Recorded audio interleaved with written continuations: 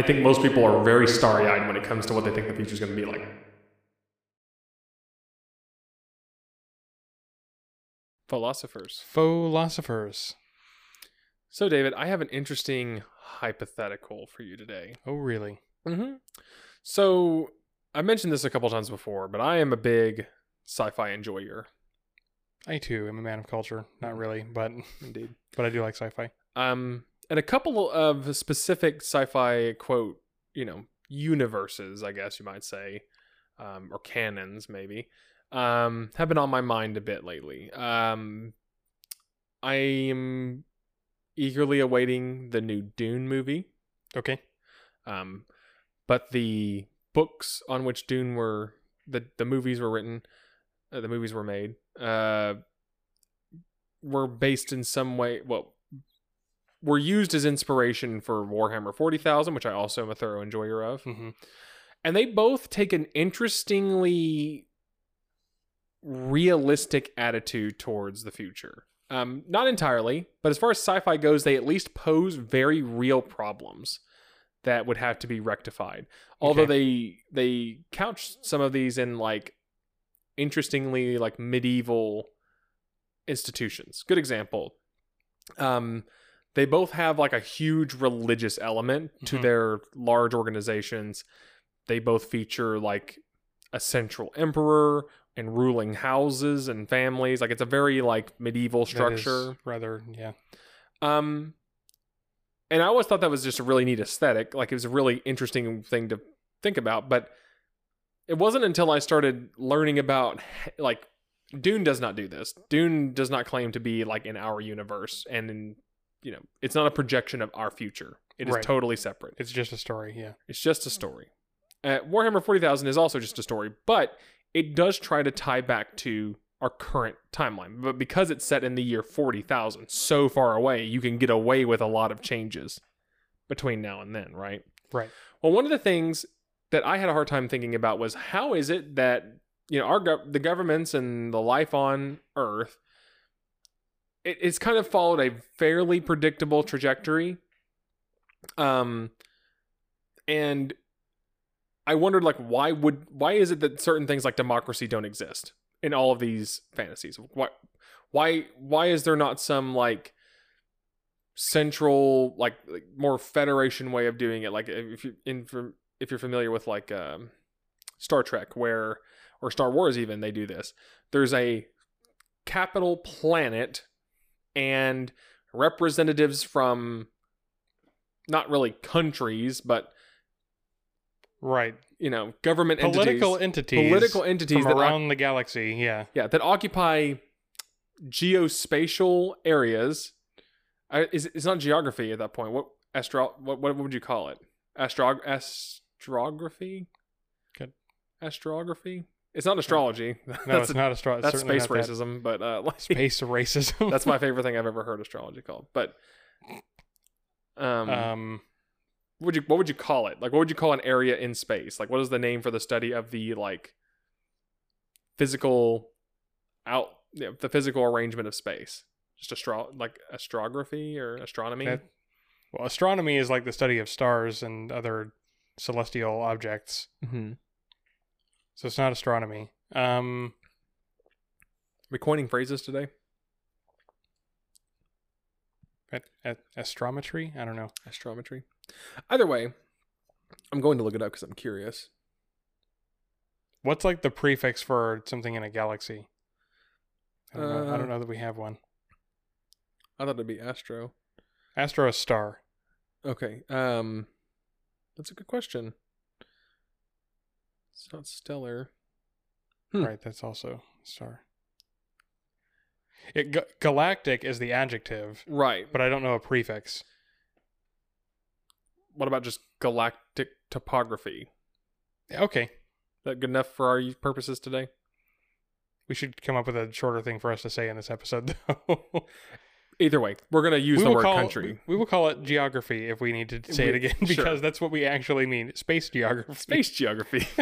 This is space governments. Yeah, anyway. So in both Star Trek and Star Wars and those sci-fi universes, There's like areas of space that loosely collect planets that are all organized as some government or some state, which then sends representatives to some super state, and that controls a whole area, right?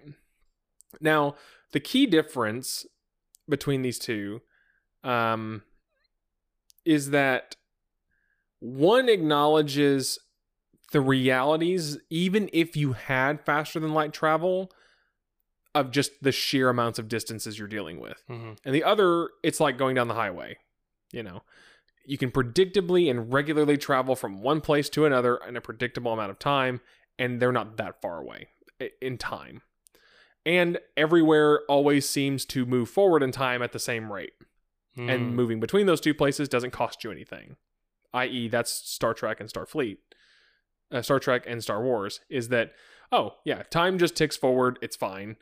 Everywhere ticks forward at the same rate, which means if I come to this planet and then I leave and I'm gone for 10 years on my watch and I come back, 10 years will have passed both for me and for the planet I left. Yes. But the fun thing is, that's not how that works. That's not how the actual universe works. Yeah, how does the actual universe work? There's this fun thing called special relativity. And yes, time is not, there is no absolute time, first of all. Right.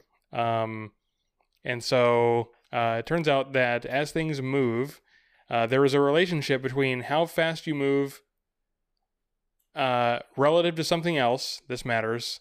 Like how fast you move in a frame of reference, it is called, compared to the speed of light will determine how fast time moves apparently for you.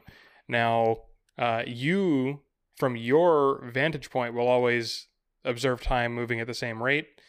But the interesting quirk that gives rise to this is that the speed of light is constant from every frame of reference. Right.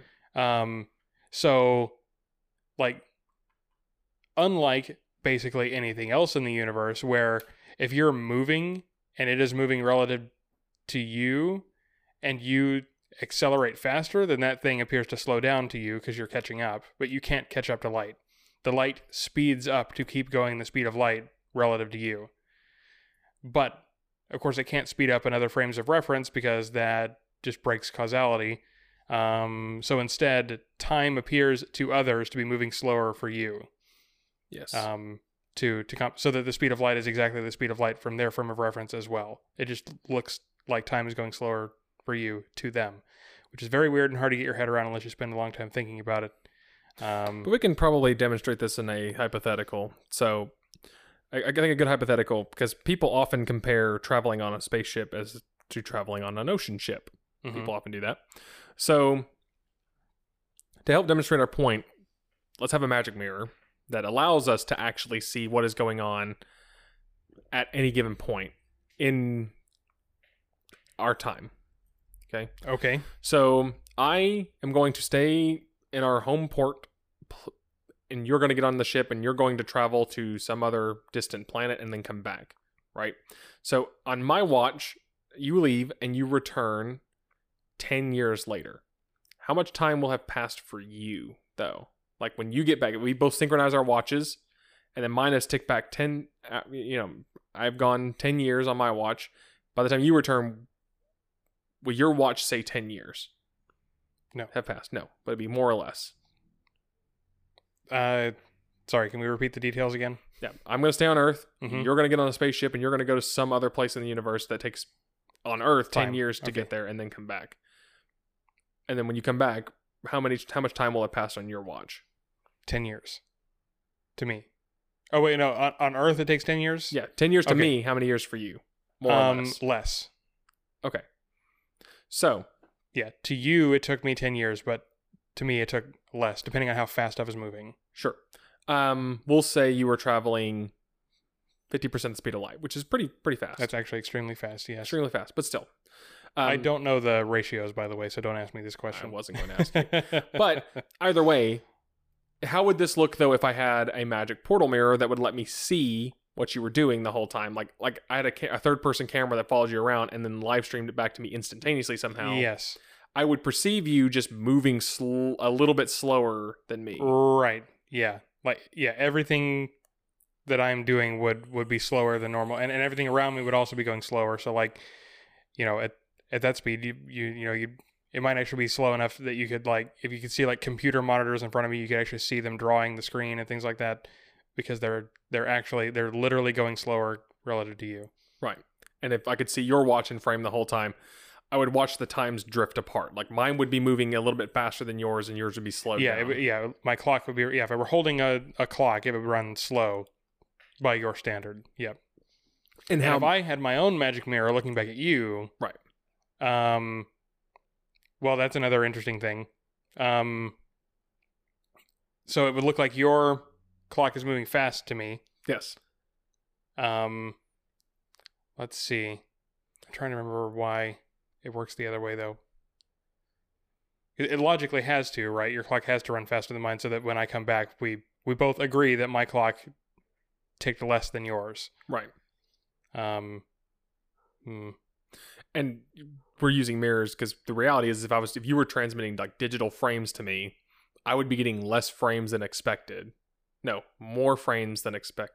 Less frames than expected. Less frames. If I were sending you some data on a regular interval, but if I were sending you like one ping every second, but then I started moving really fast, then you would get fewer than one per second. Mm-hmm. And I would get more than you would get more than anticipated. Pings from me to you would be occurring more often than one per second. Assuming that we could pinch space-time together in one place. Mm-hmm. The observer here effect kind of breaks this because we're tying 2 points in time, but this is why they're magic, because the reality is you actually can't do this. Right. And that's the point we're trying to demonstrate, is that even if I say go away for 10 years and come back, you maybe couldn't in 10 years to me. You could probably calculate and figure it out, because it's also not a constant thing. Like, you don't constantly speed up, and then by the time you get back, there's like a skip. It depends on how much faster you're going than me. Mm-hmm. And I would be able to watch this. Like, your clock would slow down the faster you're going, and then, for example, if you were traveling to your destination, I would watch your clock slow down while you're traveling, and then when you get to your destination, if the place you're moving is moving at the same speed as Earth, I would see our clocks kind of resynchronize. Like, not synchronize, but like they would tick at the same rate again. Yes. And then as you sped back to come home, yours would slow down. That's how it would look. Yes. Anyway, this very complicated analogy that we're trying to demonstrate is that this is a weird phenomena that is considered in some sci-fi universes, but isn't in others. Okay? So in the two that I originally began talking about, Dune and Warhammer 40,000, they acknowledge that this exists, thus changing how they see the future functioning. Now, in both Dune and in Warhammer 40,000, they have the ability to travel faster than light, though. But this still happens, which makes it even more weird than how it would really be. Because as far as we understand right now, you can't exceed the cosmic speed limit. Right. And mathematically, if you could, then this effect gets to the point where if you're going faster than light, then you're actually going backwards in time. Going faster than light would be a way to go back in time if it were possible. Right. Now, I know that there's been some people talk about, but what if you were able to pinch 2 points in space-time together and just step through them? How does that work? Like, right, warping but now space? Right, but then you're not actually breaking the speed limit, right? You're just geometrically making the path shorter. Right, which, to be fair to these sci-fi universes, that's how both Dune and Warhammer work. You wormhole your way from place to... That's how they get around. These things are really far apart. How do these things interact meaningfully? Well, there's a wormhole somewhere that they can get there faster. Yeah. Right. Either way, though, what is this? Assuming we can't do any of that, we just have to go at sublight speeds. Yep. Right. Right now, and for the sake of how things work in the world today, everything's effectively instant. Like, if something were to happen in Europe and a news camcorder posted a live broadcast, I would see it milliseconds later if I was tuned in. Right. Yeah. Okay. A couple 100 milliseconds. Yeah. Less than a second. It's negligible to our normal perception of time. Right. Like, I'm aware that there's a lag, and if you've ever been on a video call with someone across the ocean, you'll know that there's like noticeable lag, but you can, for It's the most still part, within your human reaction time, unless the connection is just bad. right. So, ideas about like, okay, could you have a government that could effectively oversee and operate on Earth, and if it ruled the Yes. entire Earth? Yes, you could. Yeah. The next step for humanity would be intersolar system. So now we're going to go to Mars, for example. Interplanetary. Interplanetary, yeah. In our solar system, interplanetary. Yes. So we go to Mars. The time delay just for information from here and back, it's I think what 20 minutes one way? Obviously, it depends on the alignment of the two planets, right? That's When Mars is on the other side of the sun, it's farther away than when it's closest to us in its orbit. averaging though about 20 minutes, something like that. Let's just say 20 minutes. It's minutes, not seconds. at that Right, point. yes. Yeah, we're talking about minutes. Less than an hour, but several minutes. Yeah. Right. And I think it stays minutes, never goes to hours, never drops to seconds, Right, no matter yeah. where we are in orientation to each other. Mhm. So just talking back and forth, I would have to write you an email and then go do something and then come back and see your response. Right. Right. There is no video chatting to Mars. No. Okay. Yeah, you can send a video message, but you can't talk in real time. Exactly. More importantly, if you need to send something to Mars, and this is something that you can kind of mirror on Earth today. For example, the United States military, which operates the largest number of military bases on foreign soil, is different than a lot of the ways other militaries are formed, in that it has to have a massive logistics fleet to actually move its military around the world, whereas most countries are more concerned with themselves and their borders, Mhm. right? And they boast about being able to deploy essentially an army, which includes people, machinery, supporting machinery, and all that stuff. Within I think it's 72 hours, anywhere on the planet, you could essentially have a new military base, fully staffed, fully functional, fully operational, ready to wage a war, as though that was the border.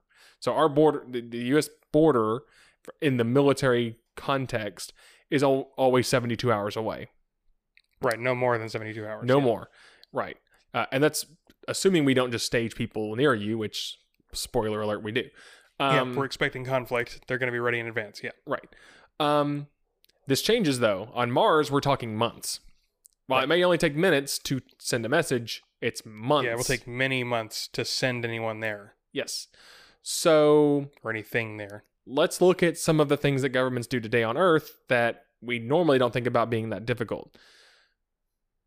Rule changes. Mhm. So you send some representatives to some government that is within milliseconds away from you digitally and maybe hours away from you at most, maybe days. On a flight, hours. That's what I'm going to count. The fastest mode of human transport, it's hours. And they can say, all right, we made this new rule. Everybody's got to follow this new rule. Everybody finds out almost instantly, or could. And then the law could go into effect almost instantly.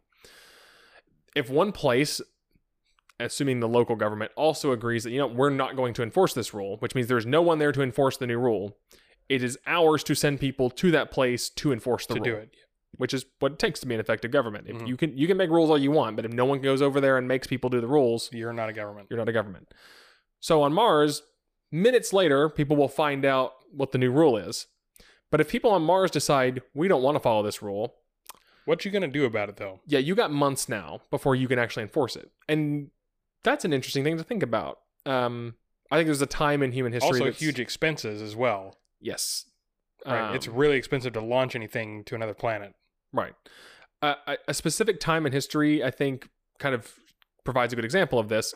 During the colonial era, European governments would do this. They would make rules and policy changes, but the colonies wouldn't find out for months sometimes. Right, because, traveling across the Atlantic Ocean on a sailboat takes a long time. Not only that, but your mode of human transport was also the fastest mode of information transport at the time. So Right. you wouldn't even find out that the rule changed. No one had radios back then. Yeah, an interesting thing to think about to me is when the American I don't know what they were, Continental Congress or somebody sent who is it that sent the Declaration of Independence? What was the name? The Continental Congress. Yep.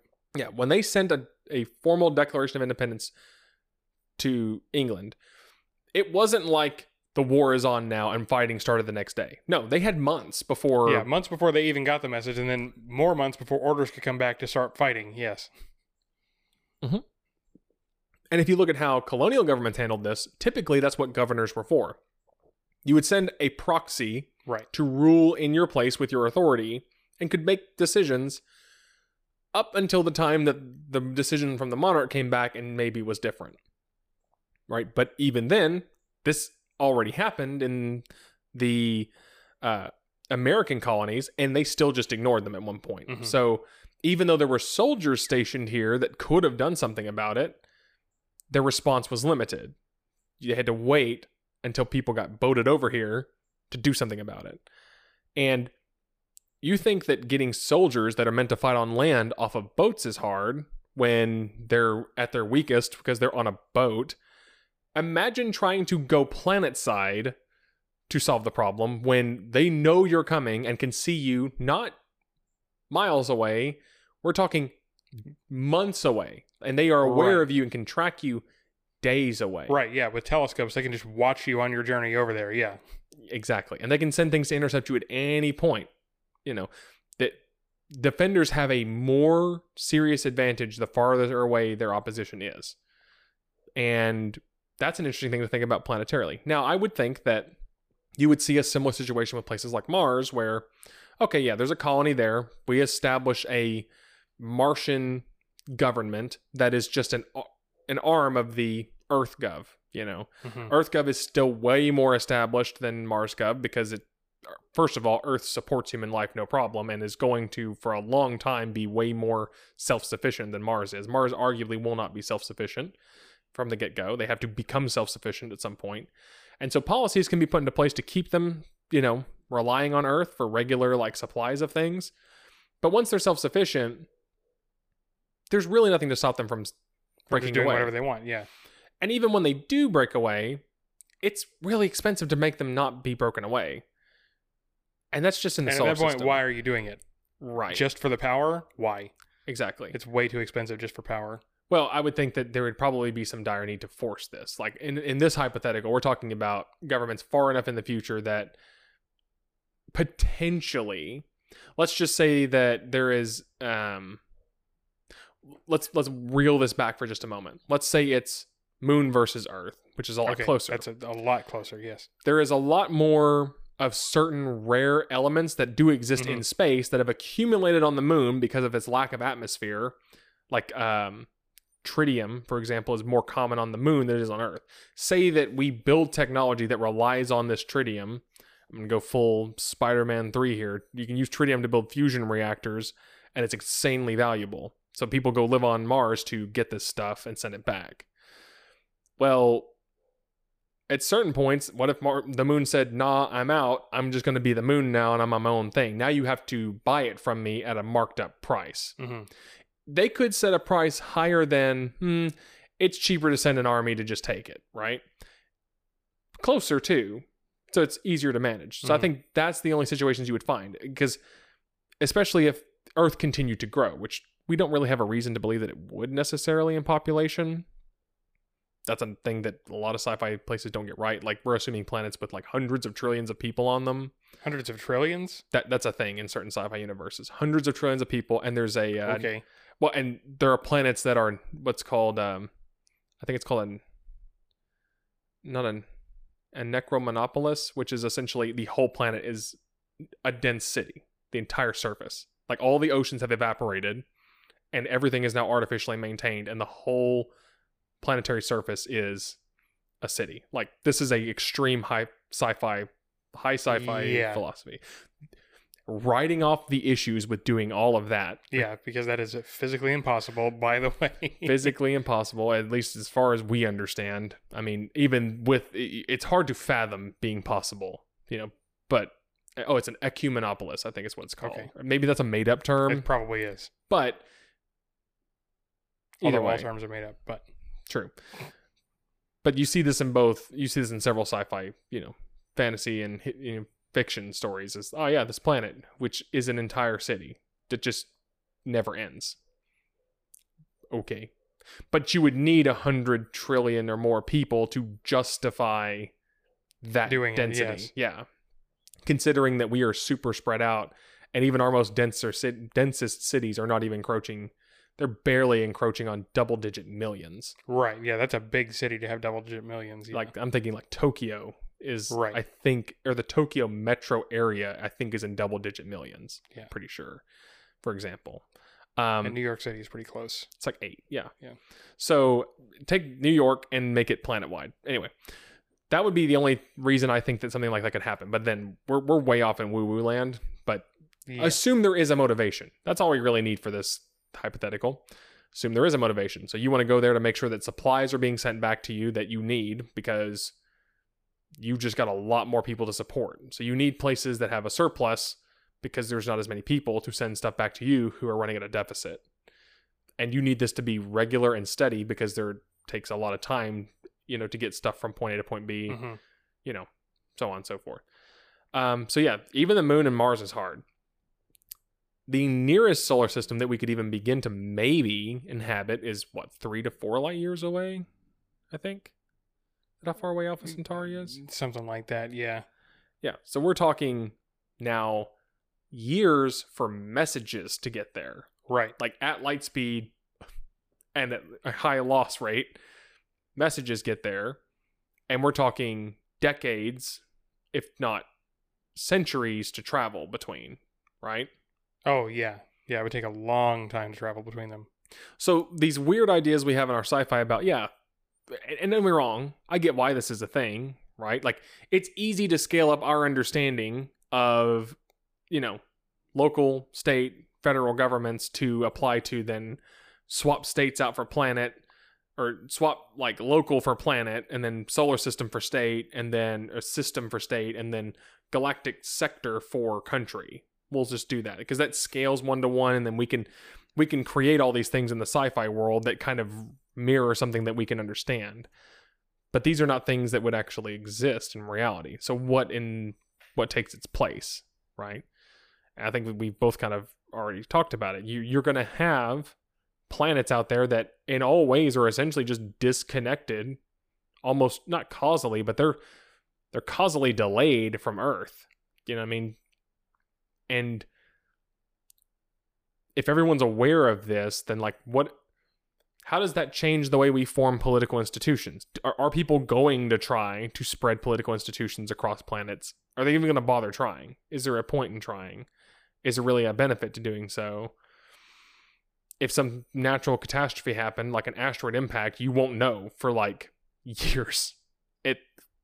Minutes minimum, and that's a bare minimum. Like you got 1 or 2 places where it's minutes. Mm-hmm. Most other places it's years, and most other places it's centuries or more, millennium. So, besides feeling really small as a human, what does that look like? What is the more realistic take on how human societies will shape and form in a time period when you might be able to find a life-supporting planet, or enough, right? Like Mars doesn't support human life, but it could with some technology. It's better than like a gas giant. Well, yes. Yeah, it is at least a terrestrial planet. Yeah. Right. That doesn't get too hot or too cold. It's not like Venus. Yeah, it's a terrestrial planet in the habitable zone of the sun. Yeah. So that's what I kind of wanted to talk about. Now that we've spent almost half the episode. Half the episode setting the stage. Yeah. But I think that even setting the stage is interesting to think about because it is so far out from what even most of our sci-fi looks at. So the first thing that I'm thinking about is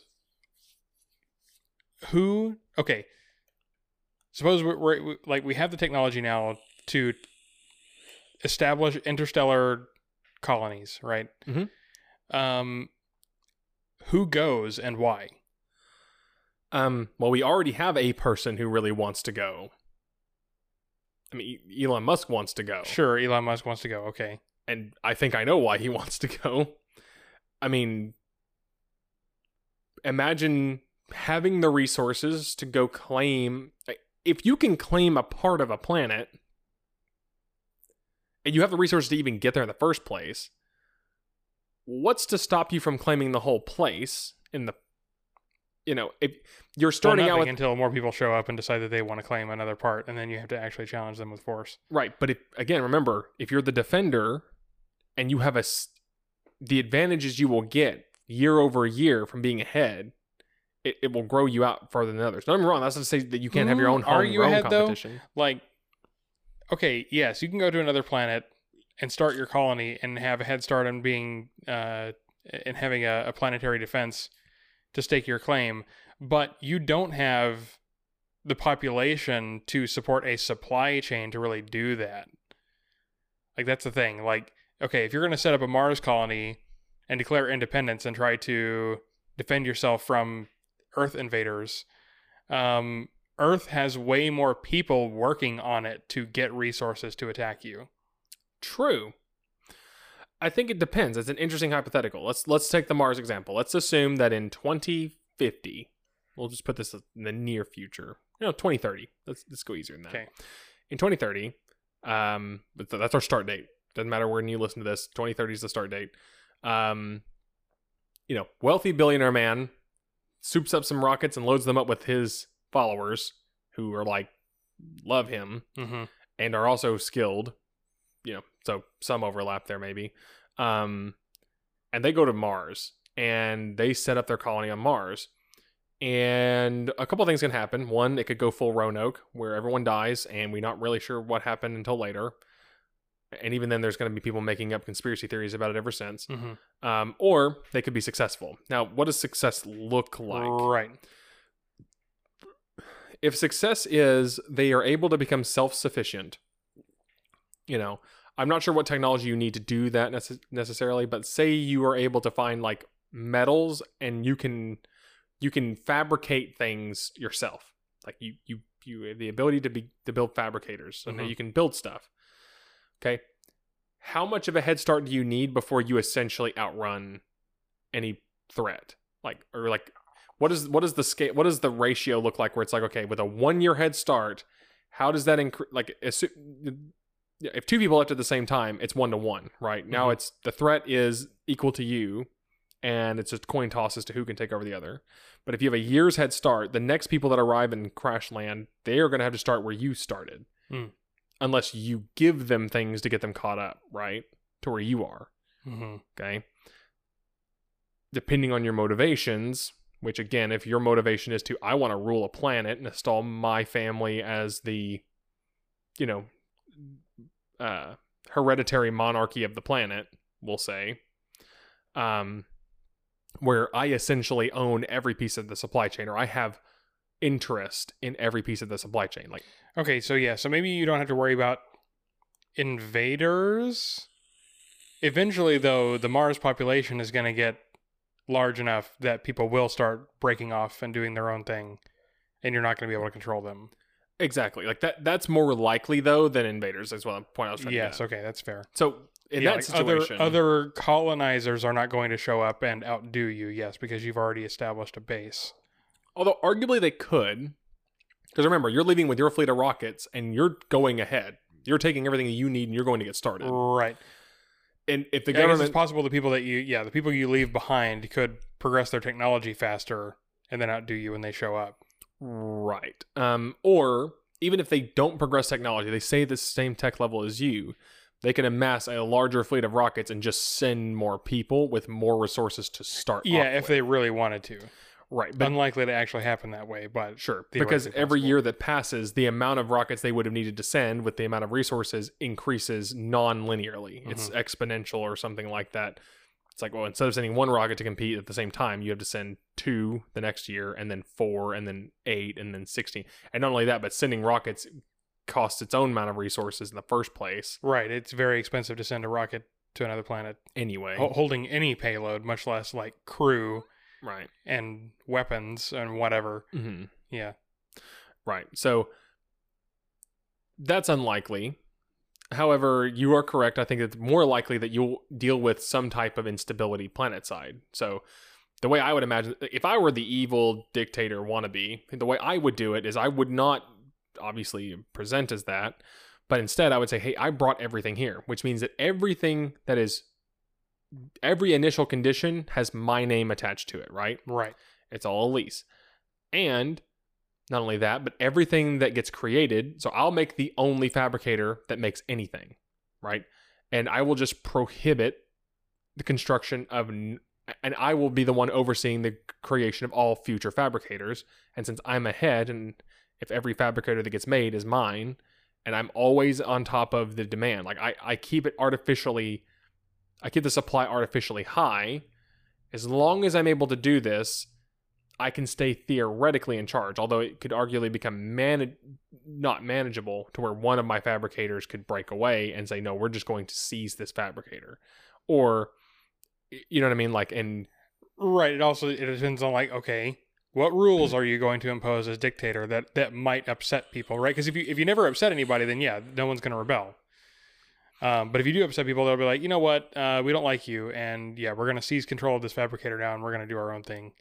Right. Because I would say that if I were I would be a very benevolent dictator, personally. Who wouldn't be, right? Yeah, you and everyone else. Yes. Me and everyone else. But for real though, like if I had to be the dictator, like you hit like somehow it is writ in my stars that I have to be the dictator for my lifetime, and all my children forever will be dictators until we are just overthrown, and in that case I have no more, lineage. Mm-hmm. The policy for the longest success I would have out is that we would constantly be attempting to increase the quality of living by allowing people to do a lot of the things that we want to do. Mm-hmm. And we would just try to protect the growth. And at that point, the only people that could compete would be people promising more growth. Unfortunately, you can always promise more. Yes. And that's the problem. And is it really you being a benevolent dictator at that point to like use force to seize others who are making promises to convince others on things that are just not possible from seizing your control and watching it tank? Because that becomes the problem. And don't get me wrong, you could also be wrong. There actually might be a better way to be more efficient. Mm-hmm. You have to be open to it. But your decisions but if you take a decision that claims to be more efficient and you believe it to be and it's wrong, now you really are in a position where you're less efficient than you could have been. And then that's when you get it from the other side, the people who want to go back to the way it was before, just with someone else running it the way it used to be. So you have to literally just make every decision correctly. Any wrong decisions opens you up to competition in that way, I would think. I think probably a smarter strategy would be to do experiments in different zones, right? Sure. We think we can do things more efficiently this way. Cool. In, zone P, this region, we can do this. And if it actually works, then we'll change the policy elsewhere. And if it doesn't, then we'll go back. Right. Yeah, that's true. I don't know. I just think that is the most likely case. Either way, though, the history of what it would be like to be on Mars is now just effectively delineated from Earth. Like, you could travel between the places, but they're just different now. And that's just in solar system, interplanetary. We're talking intergalactic. Wait, Interstellar. Interstellar is the next step. Intergalactic is a whole different thing. Yeah. Which may never actually happen. Yeah. True. Yeah. Interstellar at that point is more like you're not sending just rockets. Like, I actually like the way they looked at it in Warhammer, because the way humans colonized at the zenith of their technological achievement, they built essentially gigantic Ark-like ships that were essentially fully functional micro ecosystems. Like, there were generations of people who were going to live and going to die on the ships, and they built it for that. They're essentially the long tubular looking structures where you live on the inside of the ring and it just spun around. So it had its own artificial gravity, and people just signed on to live there. And then when you finally reach your destination, you would send ships down to the planet, but you would eventually cannibalize the ship that you came on because there's no going back. Why would you ever want to go back? You would have to send generations of people to die. By this time, people are probably sick of being on the ship anyway. And so you would cannibalize the ship, and you're just there now. And you are effectively just disconnected from the rest of humanity. You may have people show up later, but those other people would have had to have gone through the same thing you did. And you will be forever essentially at an advantage, because if no one leaves to get to you before you have arrived, you're hundreds of years, if not thousands of years in the future at that point. And it's, I think, really hard to convince humans to sign up for that. And that's something that I think is interesting. When we're talking about Mars, I think, I don't know if it was Elon who said it or someone else, likely the first settlers on Mars are going to die there. Like, it's probably not going to be a situation where people in their 20s and 30s go to Mars, work to set Mars up, and then come back home to retire. That's probably not going to happen. You're probably going to go there, work there until you die. Not there. And that's a big commitment to make that I don't know that a lot of people are willing to make, but enough will. Doesn't take a lot. But what if the commitment was, no, you're going to die you're going to die in transit. Like, could you foresee yourself ever being in a financial or in a life situation in which, you know what, screw it, I'm just going to sign up to be on a ship where I'm going to die, but my whole purpose will be to like work on the ship to get it the first so many light years down the road, assuming you're traveling near light speed, which at that distance you've got plenty of time to get there. Mm-hmm. You can accelerate for a long time before you need to start slowing down. Years of constant accelerating mm-hmm. until you need to get about halfway there, and then you need to start decelerating. Arguably, I'm not sure if it's exactly like that. Yes, that's how it would go. Yep. Well, I just don't know. Well, yeah, you're in space, so it would take you this. If you're maximum accelerating, then yeah, it'd be halfway, and then you have to maximum decelerate if you don't want to overshoot. So, I don't know. I just can't see myself doing that. You know what I mean? Like, all right. Yeah, and that's a hard sell. It's a very hard sell. And not only that, so what you're going to do is you're going to load up ships full of people who have nothing to live for already. And these are going to be your interstellar colonizers. Right. Well, but you would have to load it up with people who wanted a better life for their offspring in their future. Right. But not just their offspring, but like 3 generations from now. Right. We don't do that on the same planet. Mm-hmm. Most people do not think 2 or 3 generations ahead. It's about their life. Mm-hmm. Maybe their kid's life. Seldom their grandkids' life, however many generations you're alive for, which the more generations you're alive for, the younger all of you and your lineage are having kids anyway, which means that you're probably doing a lot of living anyway in the moment, There'd have to be a pretty fundamental shift in the way humans see themselves mm-hmm. or in our lifespans. True, yes. Yeah, with better medical technology, you could maybe actually live long enough to just make the journey. Right, but you're also signing up to be the first person on a planet that is not ready for you, that you've done nothing to, that is likely going to have things that you didn't know about when you left, and it's too late to turn around. Mm-hmm. And you're just going to have to deal with the hardships of getting set up. And you might all die, because you may have misread the temperature of the planet, and you think you're going to arrive at an Earth-like planet, but oops, you arrived at a Venus-like planet, and you're just screwed, because there's nothing you can do. Or nothing in many, many lifetimes you can do. And that's assuming you brought with you the ability to even change that, Which, again, and I like the way Warhammer handled this, they did not start embarking on these journeys until they had, in that universe, what they called standard template constructors, which were essentially portable AI units that were literally created to solve these kinds of problems. They created what were called standard templates, which were, it could read in what you have available, and then, given a set of criteria, tell you how to build things that you need from what you have and all the steps in between, which is actually a very good use for a non-GAI. Even though you're getting pretty close to GAI levels at that point, you don't necessarily have to. That would be a very useful machine to have is, all right, let's see what we got here. You're on a Mars-like planet. All right, what you got? You got a lot of iron? Okay, you got a little bit of this, a little bit of that. All right, so you're going to use all this iron to make things, to make other things, to convert this iron to different kinds of iron before you can make this, before you can make this. Here's the pipeline. It's going to take you 5 years to even set up the production lines to get the things that you need to make the real production line that you need.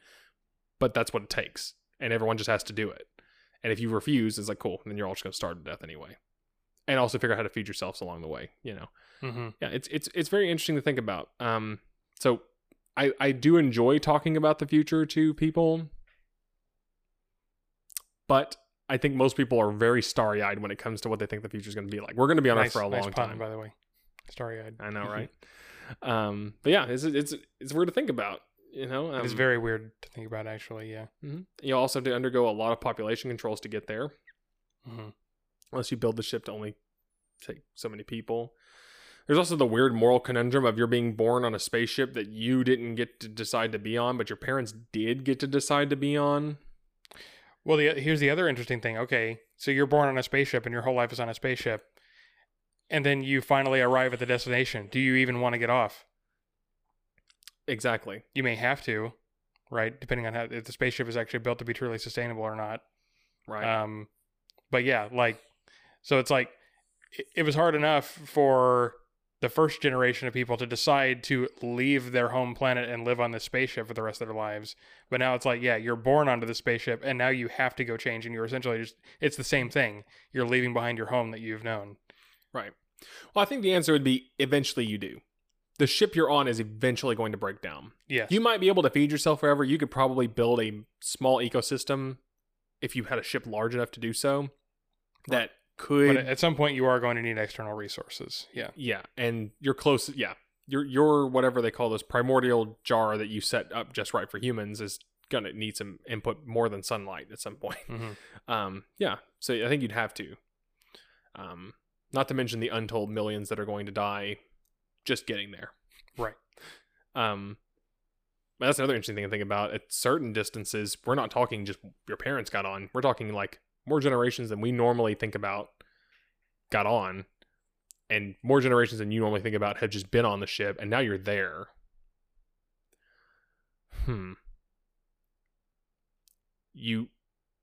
How much knowledge of how to live on a planet has like persisted through normal means? You kind of have to relearn again from this. In the sci-fi universe, that's the other job of the standard template constructor, is to keep the plot. Like, hey, this is what we're doing. I'm going to remember because I'm a computer. You idiot humans are going to forget. And so I'm going to have to teach you all. The ones who did remember are going to die anyway. Yeah, there'll be several generations dead. Now you need to listen to me and tell you, here's how you do on a planet. And here's how to take me apart to move me down there too. And then you're going to have essentially whole colonies of people that for significant numbers of generations are going to have to essentially be directed by dead people and machines, which, spoiler alert, we kind of already are. Right. So that's not that unfamiliar, fortunately. Except not machines, it's by pieces of paper. Right. Constitutions, if you will. Yeah. Which, fortunately, I mean, that bears well. We seem to have followed the plot somewhat decently, depending on who you ask. It's talking about America, you know. Like older ones, like, you know, the United Kingdom, Magna Carta was like what, 800 years ago? Or, wait, yeah, something like that. 800,000-ish years ago. Yeah, 800-ish years ago, and they kept that plot pretty well, arguably.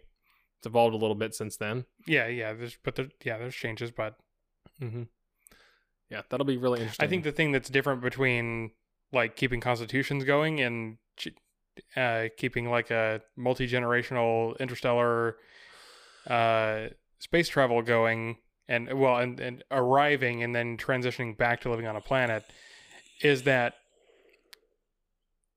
we who have kept the constitutions going are living in basically the same conditions, right? Like technology around us has changed and things like that, and that's the most significant change that's happened, right? But our whole environment has not changed, right?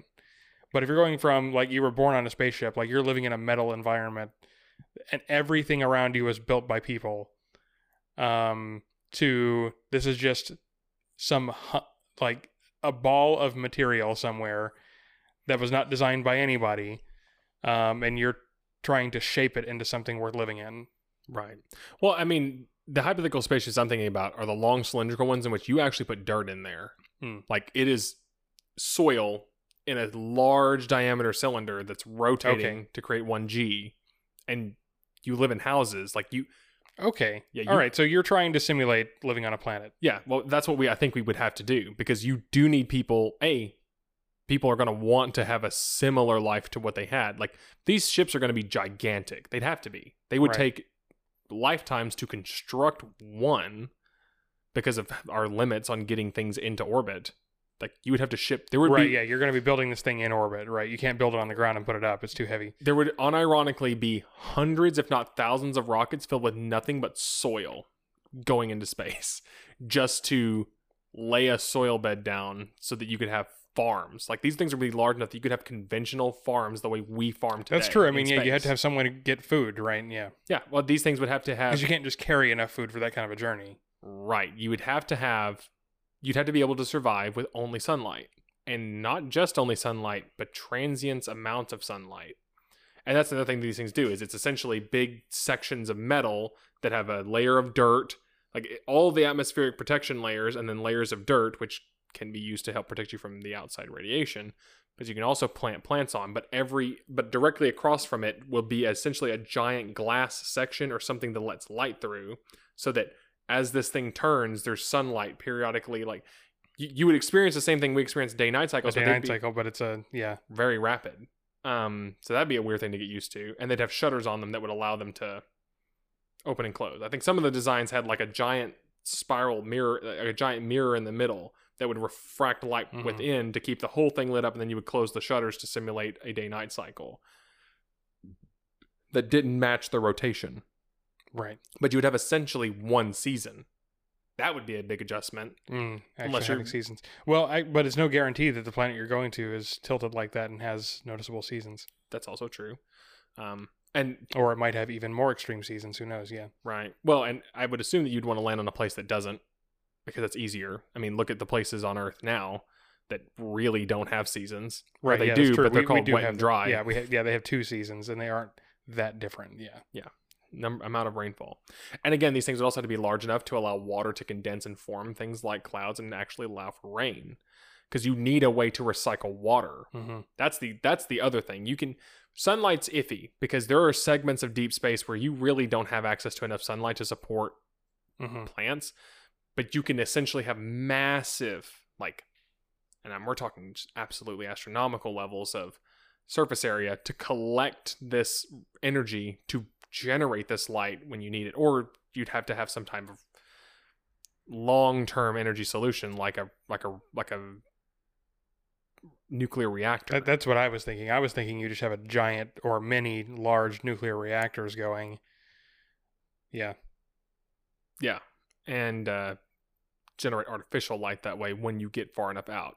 And then when you get close enough, because you might pass by several solar systems on your way, and you probably would. You would leverage, gravity to your advantage. But instead of, slingshotting yourself around planets, you're slingshotting yourself around solar systems. You're following paths of comets, which is weird to think about. And you might get close enough to stars to kind of recharge on the way, and you might just have to do that. It's also not unlikely that you might need to look for things along the way and might have pit stops, or you build one of these ships that's large enough to get to a planet that you could get to in the length of the time of your nuclear fuel. But from that point forward, that's your radius. You just can't go indefinitely. But you can get those civilizations up to a point and then hope they replicate and build another one. Yeah. But at that point, we're talking, I think, back to what we were mentioning before, we are so disconnected at that point that those people on Earth would not even find out that a new colony has been established, and it would be one of those things that I think occurred every couple of 100 years. You'd find out, oh, wait, we established a new colony here. They got there successfully, and they landed, and everyone's alive, or all the people who are there now are alive, and they send back a message that, again, took hundreds of years to get here, if not thousands. Other things drift faster than that, though. Language drifts faster than that.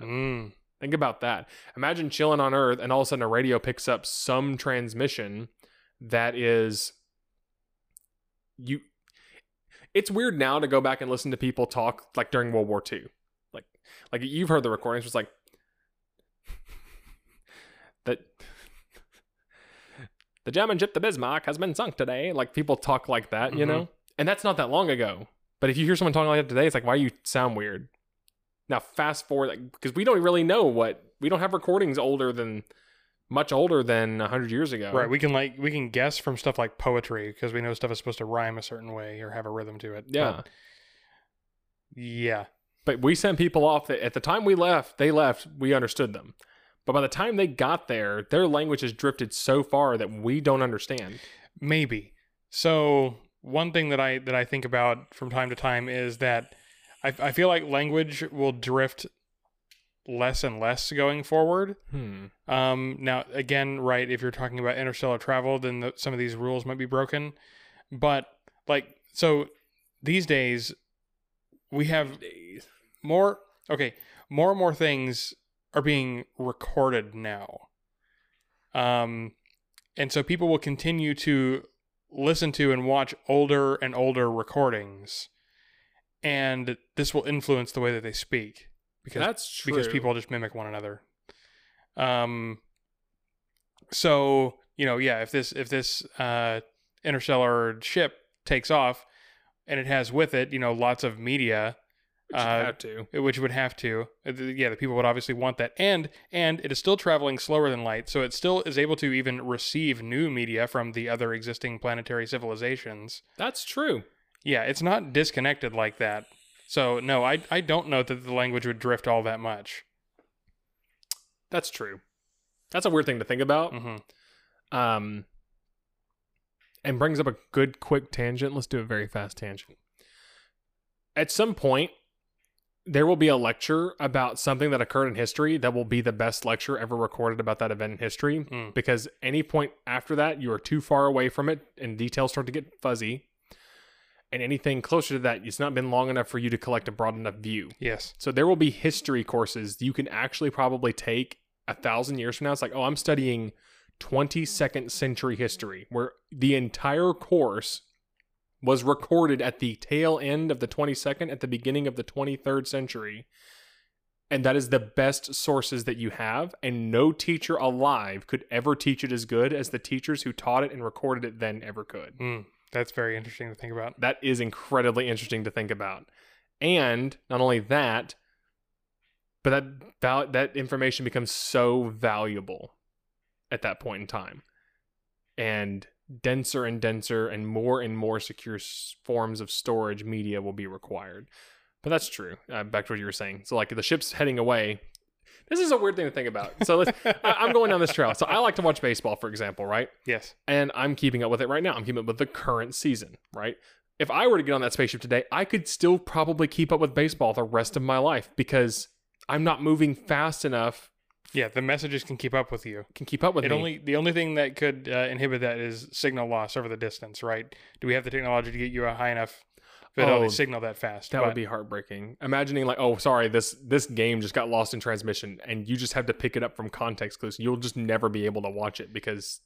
Well, it's like that, or maybe we come up with like perfect error correction system, which is impossible, by the way. But we come up with very good error correction system, so you never lose it, but the time it takes to actually encode and decode the message is slower than real time. So you're still you're slipping backwards. Yeah, like I would watch every game in the season. I could watch them every night, but then there will come a point where I have to start watching them every other night. Yes, and it'll be a noticeable. It takes you longer than a day to be able to get yesterday's game. Yeah. Oh, that is weird to think about.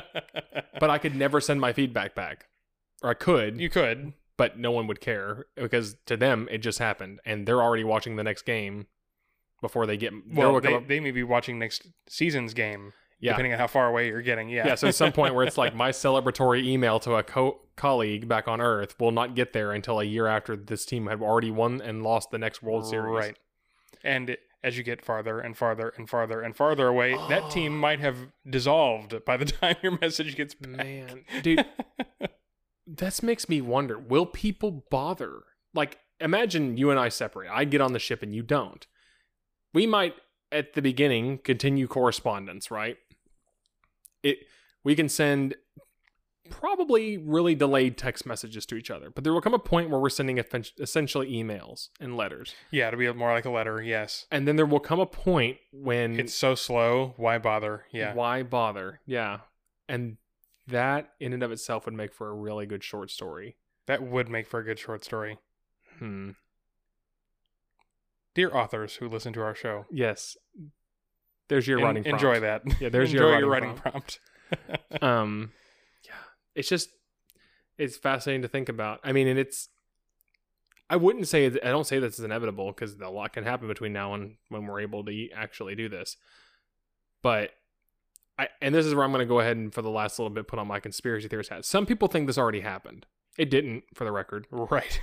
There was no spaceship Earth. Well, no spaceship that arrived on Earth, and like we wouldn't do it that way. I don't think we don't think that far ahead to go. Let me just load up some DNA in a capsule, and I'll shoot it onto a planet ahead of me and see what happens. Now, but let's think about this far enough into the future, right?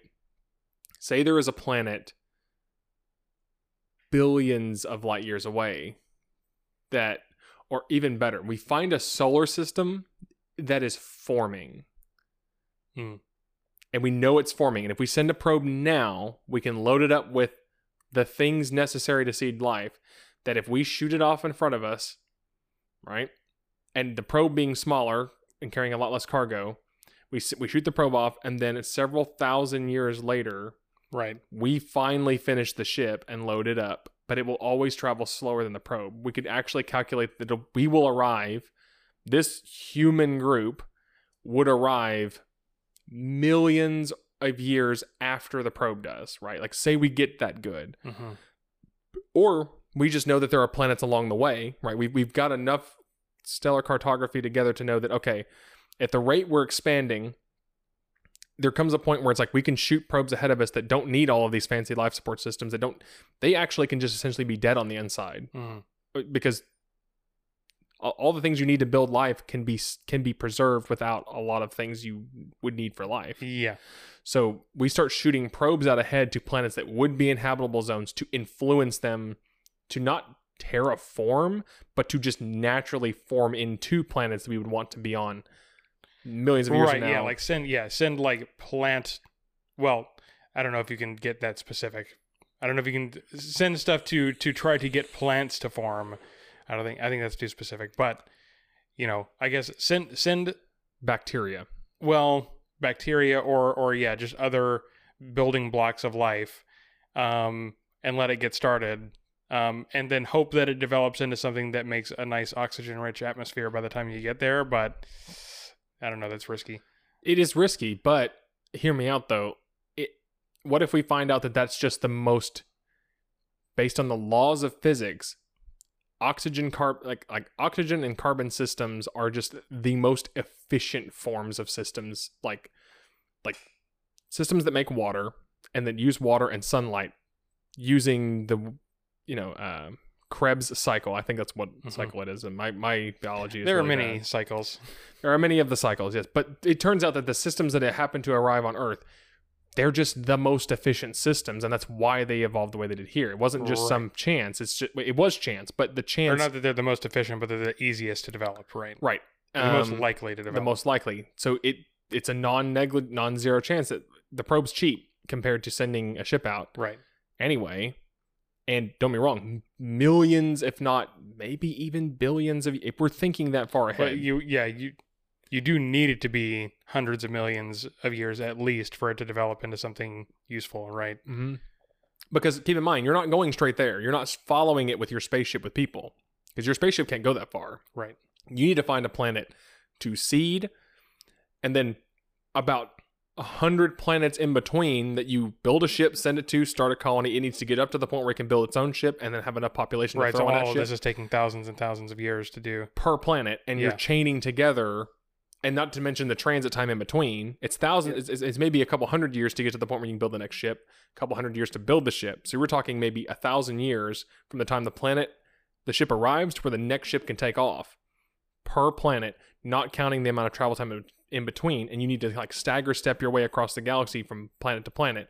We're looking at also the planets. all these star systems are moving relative to one another, so that could be another thing. Right. So you'd have to, but we could figure it out. I mean, they move in a predictable enough way. Yes. So you could figure it out and then shoot a probe out that will hit, and then a billion years later, if nothing goes awry, and even if it does, as long as it takes longer, who cares?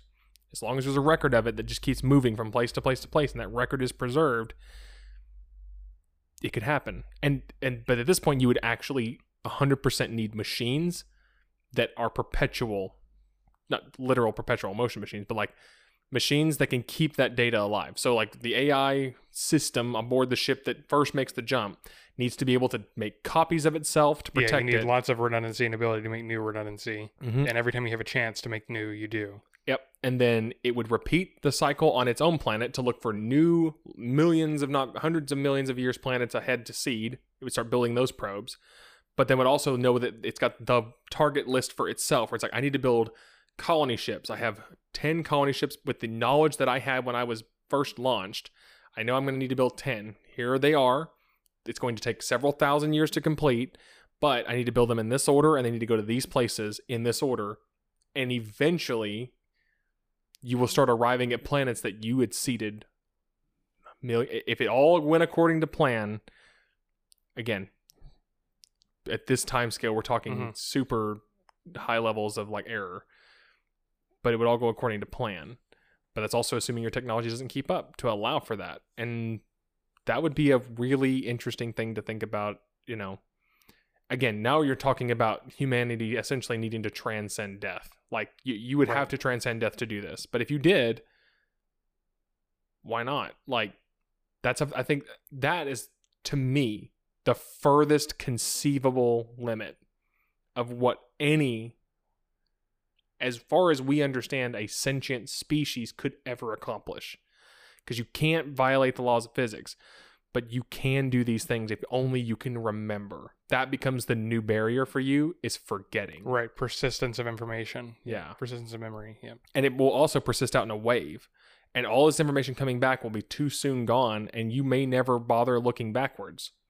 Why would you ever bother sending the information back? There comes a point where you might send the signal out, but it's going to be too degraded, even with the best error correction, to ever get there. So why bother telling home planet what happened? Home planet's done.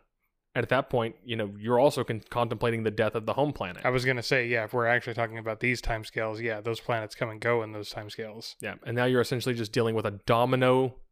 Your species now exists in a train of dominoes where you're standing up dominoes, hopefully faster than they're falling down. And that becomes the new and probably the last cycle you ever enter into as a species, an intelligent species, is trying to set up dominoes faster than they're falling down. And your species will just ripple out from a single point across the galaxy. Just do that until the galaxy dies. Yeah. Wow. Philosophers.